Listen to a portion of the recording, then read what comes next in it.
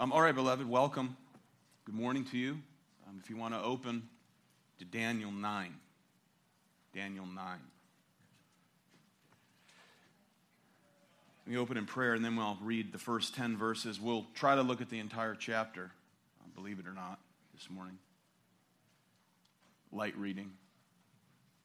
Father, we thank you for this morning. We thank you for this Lord's Day gathering. We thank you for your abounding grace, your abundant love, your mercy, mercies which are new every morning. Great is thy faithfulness. May we glorify you this day, and may we be edified by way of your Holy Spirit and through this study and in worship this morning. We pray in Christ's name. Amen. Daniel 9. In the first year of Darius, the son of Ahasuerus, by descent a Mede, who was made king over the realm of the Chaldeans, in the first year of his reign, I, Daniel, perceived in the books the number of years that, according to the word of the Lord to Jeremiah the prophet, must pass before the end of the desolations of Jerusalem, namely 70 years. Then I turned my face to the Lord God, seeking him by prayer and pleas for mercy with fasting and sackcloth and ashes. I prayed to the Lord my God and made confession, saying, O Lord, the great and awesome God who keeps covenant and steadfast love with those who love him and keep his commandments. We've sinned and done wrong and acted wickedly and rebelled, turning aside from your commandments and rules. We have not listened to your servants, the prophets, who spoke in your name, to our kings, our princes, and our fathers, and to all the people of the land. To you, O Lord, belongs righteousness, but to us open shame. As at this day, to the men of Judah, to the inhabitants of Jerusalem, and to all Israel, those who are near and those who are far away, in all the lands to which you have driven them, because of the treachery that they have committed against you. To us, O Lord, belongs open shame, to our kings, to our princes, and to our fathers, because we've sinned against you.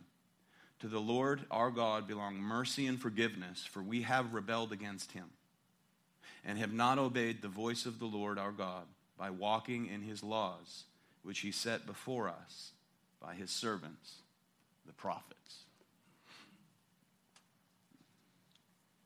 We've been tracing the outline of the Bible's teaching on prayer. Seeing as we have thus far the Old Testament connections between prayer and covenant, between prayer and the gospel, and that is how prayer responds to God's promises. Promises that appear in different ways and different times through certain points of redemptive history, but they're unfolding God's one sovereign plan. That is the one sovereign plan of the one true God. That's what we see unfolding. We followed certain prayers in the Old Testament thus far, recognizing that they share a common theme, and that is for Yahweh to honor his covenant promises. We've heard from Abraham. We've looked at a prayer of Jacob. We've listened to Moses, asking God to make good on his sovereign purposes. And that is simply praying back to God his word. You know, it was Charles Spurgeon who said that prayer was like a homing pigeon. It begins in the heart of God. It's sent out and lands in the heart of God's people. And then the people then send it back to the heart of God. So God, he moves his people in accordance to his will by way of the content of the promises written in his word. It comes to them, from him, and then it's prayed back up to him again. That's the theme we see throughout the scriptures. Now, the Puritans used to call that pleading the promises. Okay, you open the word, you read the word, you discover the promises of God in the word, and you pray it back to God. You pray according to his word. Now, we fast forwarded then to the time of the Judges, And we looked at the prayer of Hannah, and the lesson we learned there was that Hannah learned to read her life in accordance with the providence of God. We see that outlined in her prayer. God's providence. God sovereignly ordains all things. He ordains all events to happen. They happen, and they're carried out providentially in time and space. So he sovereignly decrees it, and then in time and space, by way of providence, these things come to pass.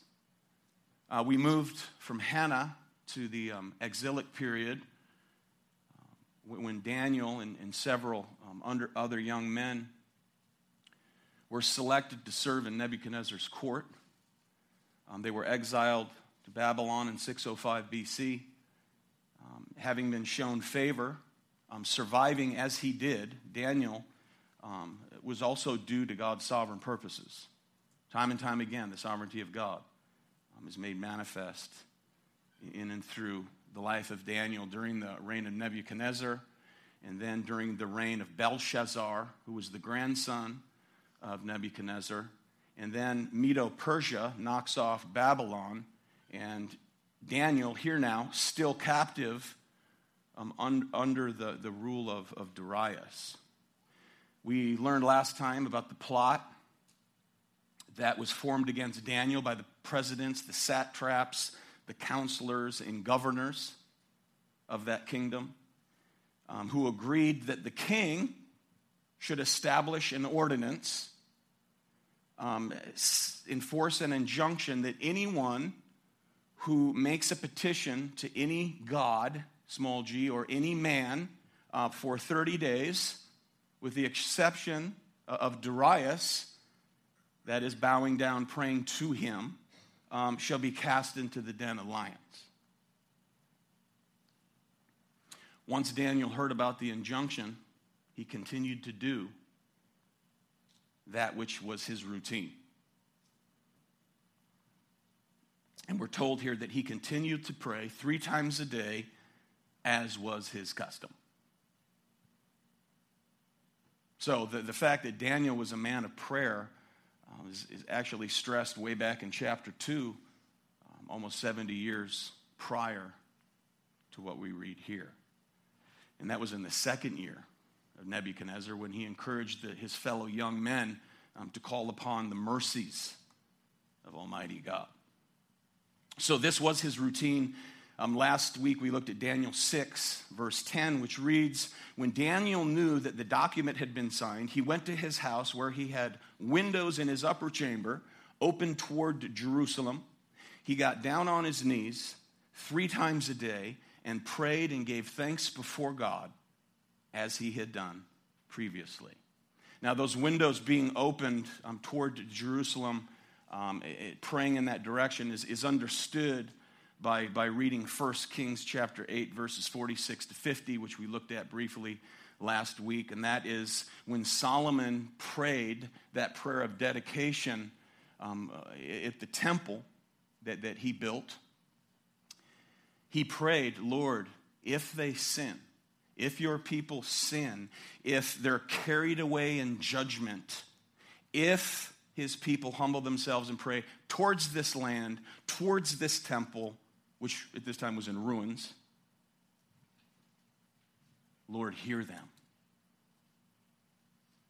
So this was his routine, praying toward Jerusalem, toward the temple, which was like 800 miles away.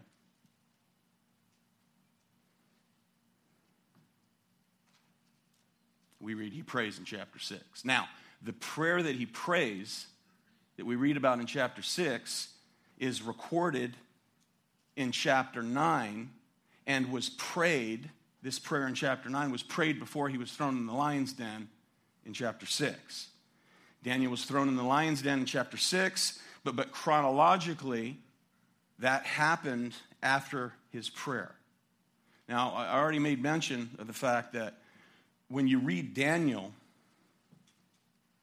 when you move from Daniel 6 to chapter 7, the scene changes dramatically. It's very much like the book of Revelation, where the first 11 chapters focus on the war between the church and the world down here. And when you get to the second half of the Revelation, the focus changes to that which is behind the battle. That is the cosmic war going on. It's kind of a lifting of the veil that takes you into the heavenlies. So this is the revelation, that is.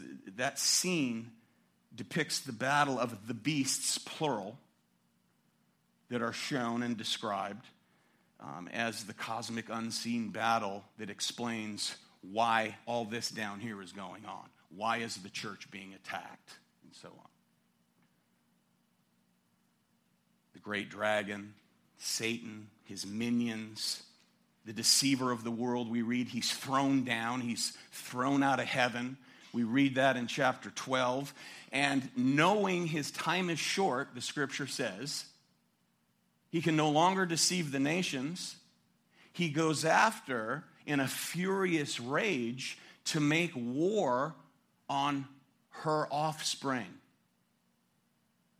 Where we read, that is, on those who hold to the testimony of Jesus Christ. We read that in Revelation chapter 12, verse 9 and 17. So the idea is this. It's the scenario, it's the D-Day, V-Day scenario. World War II.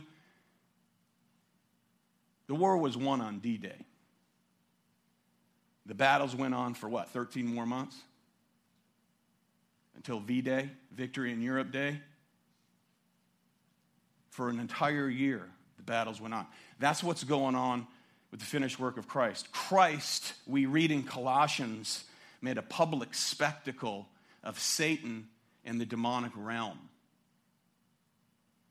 Crushed Satan. The war was won at the first coming of Christ.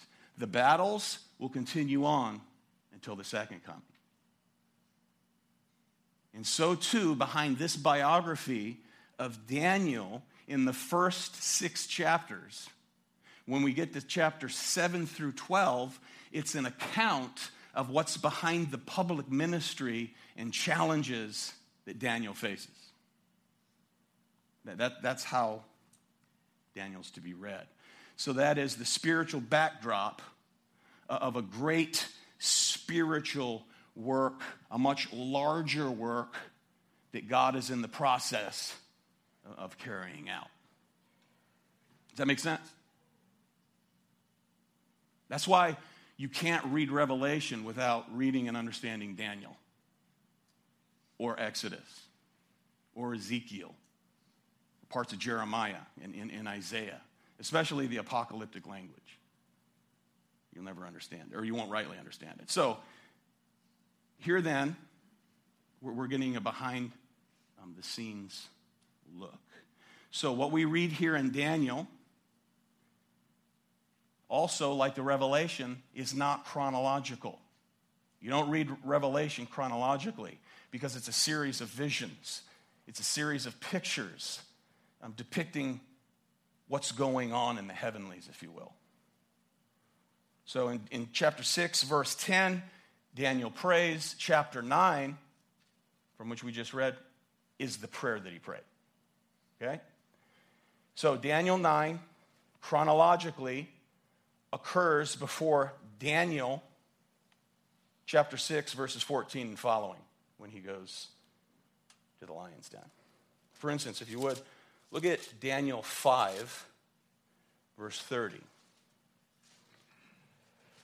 That very night, Belshazzar, the Chaldean king, was killed, and Darius the Mede received the kingdom, being about 62 years old. Okay, that's Darius. Takes the kingdom, chapter 6, and then it pleased Darius to set over the kingdom 120 satraps and so on. Okay, look at chapter 7, verse 1. In the first year of Belshazzar, king of Babylon, Daniel saw a dream. Okay, so he's going back. If you read it chronologically, you go, well, this guy's already dead. Okay, well, he's bringing up something happened in the first year of Belshazzar. And then chapter 8, verse 1, in the third year of the reign of King Belshazzar, a vision appeared. Okay, and that was the vision of the ram and the goat. That was in the third year of Belshazzar. Then to chapter 9, verse 1. In the first year of Darius the Mede, I, Daniel, perceived in the books the number of years and so on. So here we see kings come and go, but God's kingdom persists. Daniel is, we could say, the poster child of the durability of God's kingdom as a kingdom child. So the point of Daniel chapters 1 through 6 is not the prayerfulness of Daniel, but the sovereignty of God. That's the focus of chapters 1 through 6. The one they could call on, the one they could depend upon, both to protect his servants in exile and to keep his promises. Okay, so notice Daniel 9, verse 2. In the first year of his reign, I, Daniel, perceived in the books the number of years that, according to the word of the Lord, to Jeremiah the prophet, must pass before the end of the desolations of Jerusalem, namely 70 years. Okay, he would have read, for instance, from Jeremiah 25, notice verse 11, this whole land shall become a ruin and a waste, and these nations shall serve the king of Babylon 70 years. And then after 70 years are completed, I will punish the king of Babylon and that nation, the land of the Chaldeans, for their iniquity, declares the Lord, making the land an everlasting waste. Also, Jeremiah 29, verse 10. For thus says the Lord, when the 70 years are completed for Babylon, I will visit you, and I will fulfill to you my promise and bring you back to this place, and I will bring you back to the place from which I sent you in exile. So these promises are the driving force, if you will, behind Daniel's prayer. When God promises something in his word, those promises are to encourage believers. Daniel, you can imagine, would have found great encouragement reading from Jeremiah that the 70 years are about up. Then, verse 3, I turned my face to the Lord God, seeking him by prayer, and pleas for mercy with fasting and sackcloth and ashes. I prayed to the Lord my God and made confession, saying, O Lord, the great and awesome God who keeps covenant in steadfast love with those who love him and keep his commandments. So here we learn that true prayer recognizes who God is and who we are in relation to him. And notice the combination of prayer and confession. He humbly confesses to the covenant God of Israel and that he is to be feared. He is to be feared and he is to be trusted. So Daniel speaks on behalf of the entire exilic community.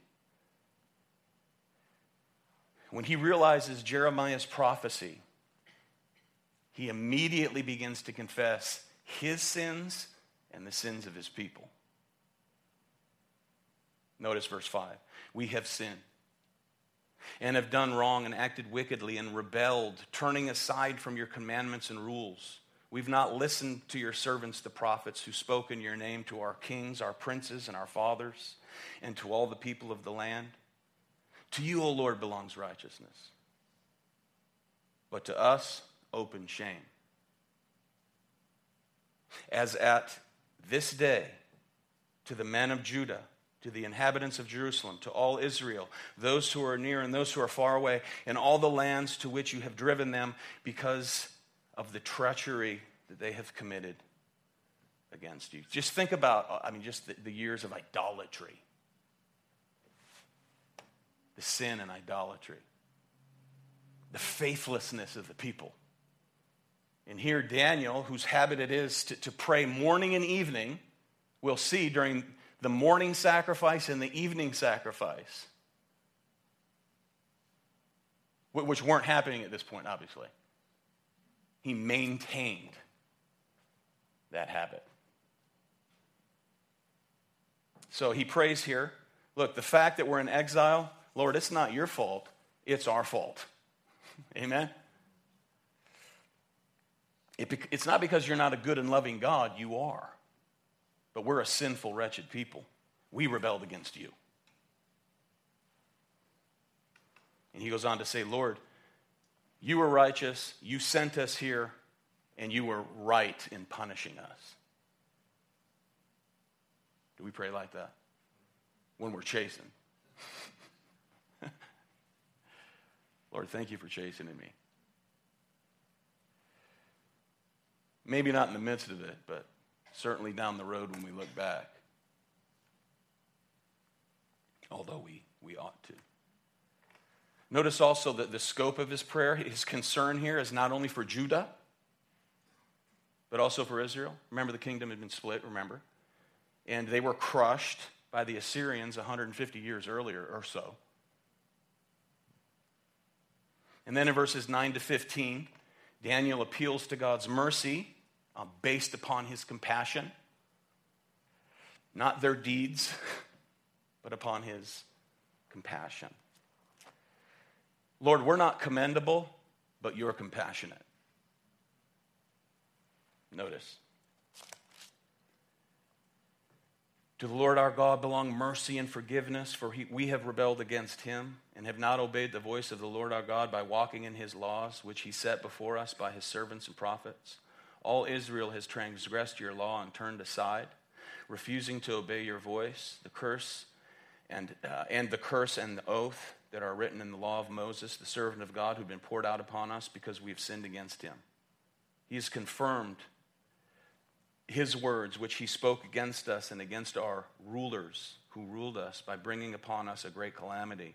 For under the whole heaven there has not been done anything like what has been done against Jerusalem. Now note that phrase, bank that in your mind. Not anything has been done like what has been done against Jerusalem. Bank that in your mind for later. As it is written in the law of Moses, all the calamity has come upon us, yet we have not entreated the favor of the Lord our God, turning from our iniquities and gaining insight by your truth. Therefore the Lord has kept ready the calamity, and he has brought it upon us. For the Lord our God is righteous in all the works that he has done, and we have not obeyed his voice. And now, O Lord our God, who brought your people out of the land of Egypt with a mighty hand, and have made a name for yourself, as at this day we have sinned, we have done wickedly. So he draws, obviously, his language is drawn from Deuteronomy and the prophets, and that is for Yahweh to bring blessings out of curse. To bring blessings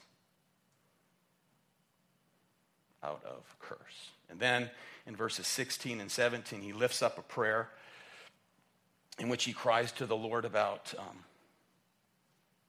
the desolate condition of the people. Verse 16, O Lord, according to all your righteous acts, let your anger and your wrath turn away from your city, Jerusalem, your holy hill, because of our sins, and for the iniquities of our fathers, Jerusalem and your people have become a byword among all who are around us. Now, therefore, O our God, listen to the prayer of your servant and to his pleas for mercy and for your own sake. Catch that? Your own sake.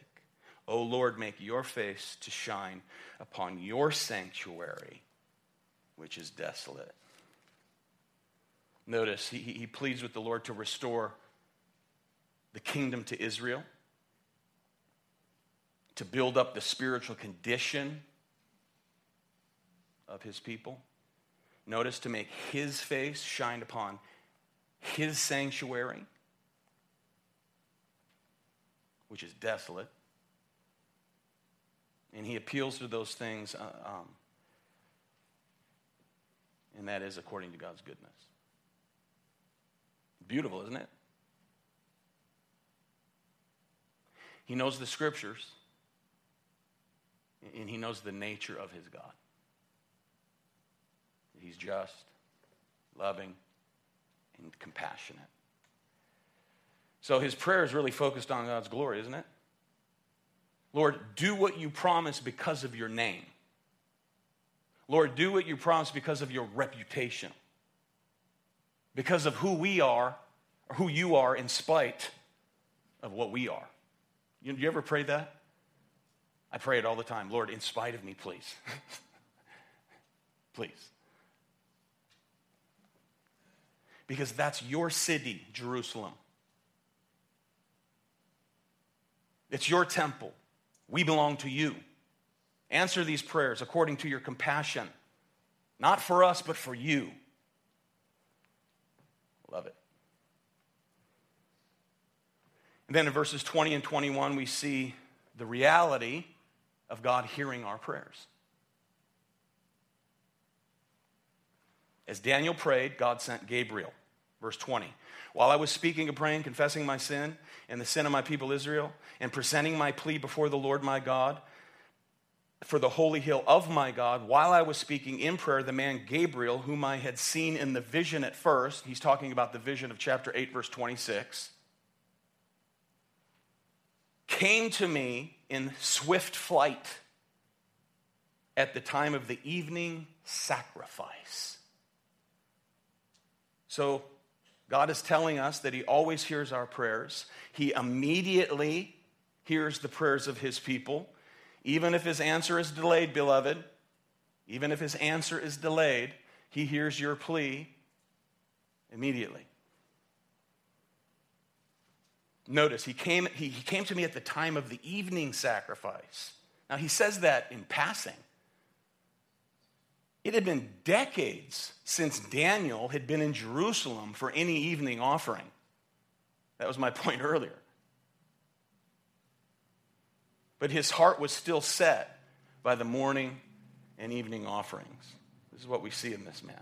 You know, John Calvin comments on this. He said this, quote, already 70 years had passed, during which Daniel had never observed any sacrifice offered, and yet he still mentioned sacrifices as if he were in the habit of attending daily in the temple, which was not really in existence, end quote.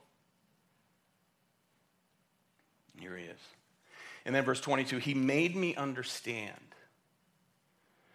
speaking with me and saying, O Daniel, I have now come out to give you insight and understanding, the beginning of your pleas for mercy. A word went out, and I have come to tell it to you, for you are greatly loved. Therefore, consider the word and understand the vision. And then the vision is 20, verses 24 to 27. The 70 weeks of Daniel. Now, because our focus is prayer, and we're lacking time here, we're only going to be able to touch on this. 70 weeks are declared about your people in your holy city, to finish the transgression, to put an end to sin, to atone for iniquity, to bring in everlasting righteousness, to seal both vision and prophet, and to anoint a most holy place. Now, it's sealed up naturally because our Lord Jesus Christ is the one to whom all this stuff points. Okay? Daniel, we're reminded, is told to seal up the vision. By the time you get to Revelation, John's told not to seal up the vision. Amen? It is the revelation of Jesus Christ.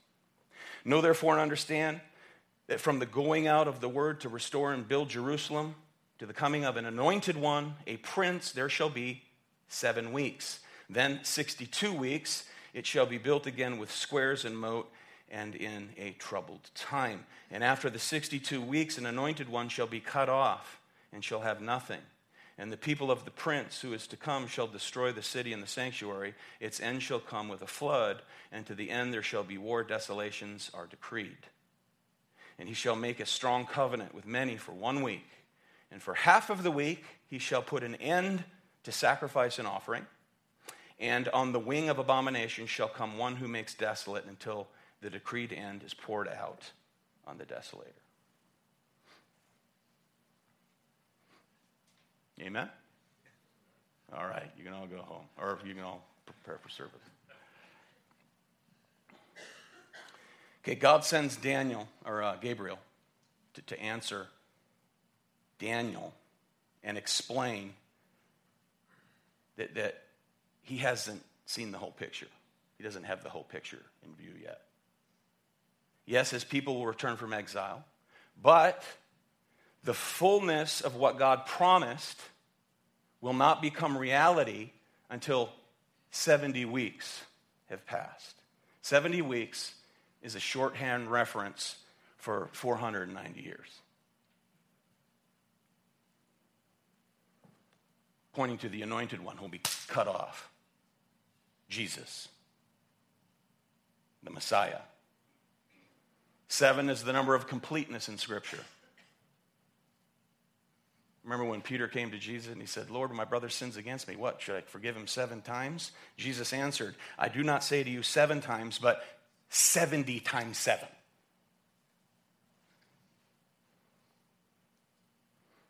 Now, most of you are familiar, unless you grew up as I did, covenantal theology and so on. You've been taught a dispensational view of this text. And dispensationalists, they delay the 70th week. And they create what's known as a secret rapture, which was invented about a couple hundred years ago, 180 years ago or so. And they designate it as a 7-year Great Tribulation. So at 69 weeks, Christ comes, he's cut off, he dies, he ascends, and then there's this last week, if you will, that's pushed out. They delay it, and they say that right before the end, the church will be secretly raptured away, and then that last week is what's known as the Great Tribulation. You're all familiar with that for the most part? Okay. And then when they get to Revelation 4, and I say this because I want us to understand, I tried to adopt dispensationalism a number of years ago. When you get to Revelation 4, this is how they interpret that. It says, as I looked, behold, a door was standing open in heaven, and the first voice which I heard speaking said to me like a trumpet, come up here. And they'll say, well, there's the rapture. We're taken away for that 70th week. Okay, so you have 70 weeks, verse 24. In verse 25, you have, notice, 7 weeks, then 62 weeks. That equals 69 weeks. With week 70, they claim, I'm trying to educate you, not mocking this. I'm trying to educate you where this comes from, okay? They'll say, with week 70, they claim little horn of Daniel 8, verse 9, is Antichrist who will hold sway, and then halfway through that final week, they teach that he persecutes God's people, persecutes them for 3.5 years. Where do they get that? From Daniel 7:25, which reads, for a time, times, and half time. Okay? Lesson. If you were in the Revelation study, we did this, but again, a refresher. Okay, lesson. When we read time, and half times, when we read 3.5 weeks, 42 months, 1,260 days, 3.5 years, those are not, capital N-O-T, they are not chronological periods of time. They are synonymous literary variations of the same time period. It's not an amount of time, it's a kind of time. Tribulation means pressure, for instance. It's a quality of time, which is, we teach and we believe the Bible teaches, that is the entire time between the two comings of Christ. The 70th week is the time from the baptism of Christ to the second coming of Christ. So that's the last week. And then you split that in half. 3.5, the baptism of Christ to 70 AD and the destruction of the temple, which we'll read in a second. Jesus said that's what Daniel was prophesying about. Are you with me? And then the second 3.5 period is from 70 AD until the coming of Christ, where we read, and we read earlier in Revelation, that Satan knows his time is short, so he goes after the offspring of the woman. All those who love and obey the Anointed One, Christ.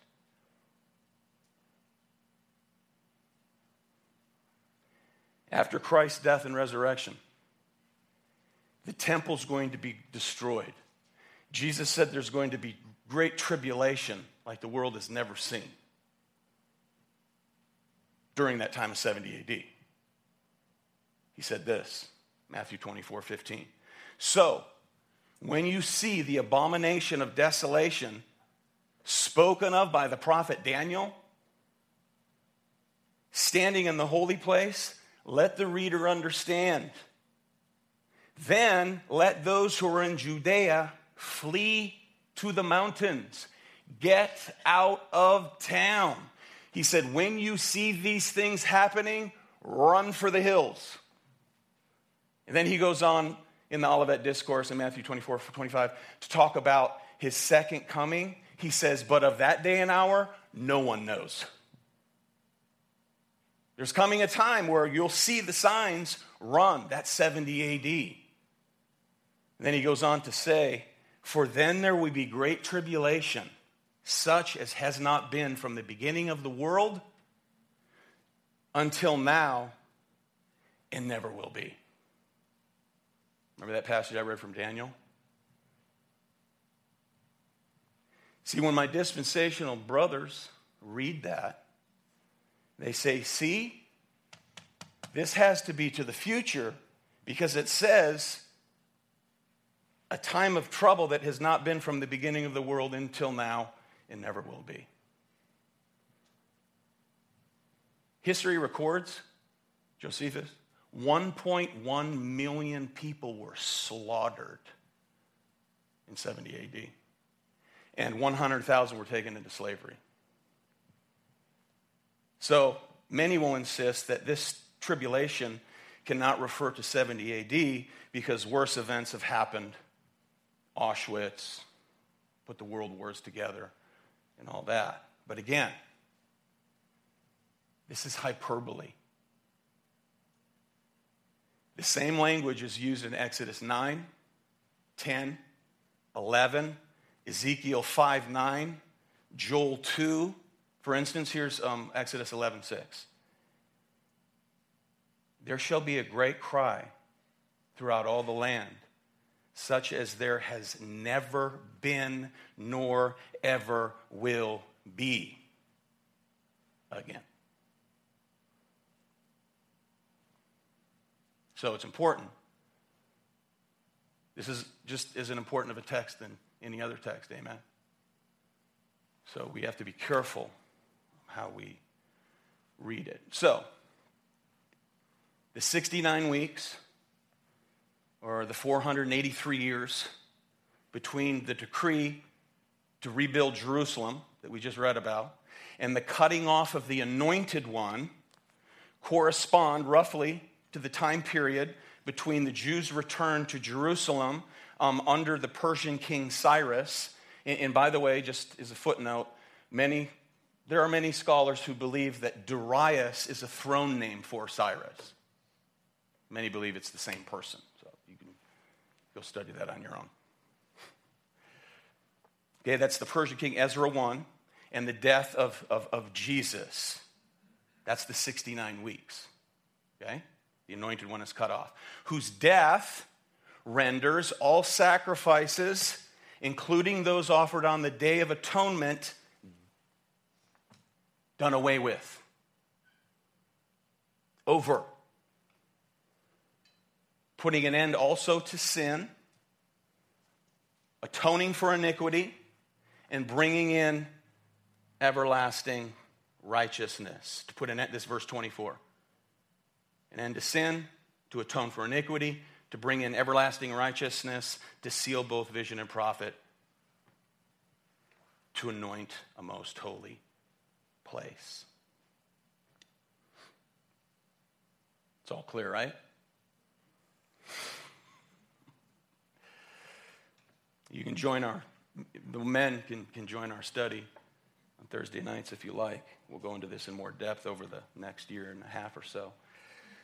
But anyway, that's where dispensational rapture theory is drawn from. The Bible clearly teaches about a rapture, but as we read Scripture, it corresponds to the second coming and the judgment of Jesus Christ. It all happens simultaneously. So that's what we teach here. But here, the focus again, this prayer to close up. God heard his prayer and he sent Gabriel. Okay? Now, this is a pretty pivotal moment in redemptive history, and Daniel was used in a way that he was given much insight with all these visions and all that correspond to the end, many days from now, as it's written, which is actually many hundreds of years from now. So again, as we read apocalyptic style language, most of it is hyperbole. It's phrases that we read over and over again, once again in the Old Testament. But every time we pray in Jesus' name, that is to pray on the merits of our Lord Jesus Christ, we have to realize that God doesn't simply send an angel to assure us of our great love for him. We're reminded, praying in Jesus' name, that he did more than that. He sent his Son to make atonement for our sins and to declare us as righteous. Amen? All of this points forward to that. He sent not an angel, but the very pledge of his love is Lord Jesus Christ. So we have direct access to the throne of grace. We can pray directly to the Father because of the intermediary work of our Lord Jesus Christ. He stands now and mediates. That is, he represents us before the Father. Therefore, we have direct access to the throne through his finished work. Amen? Amen.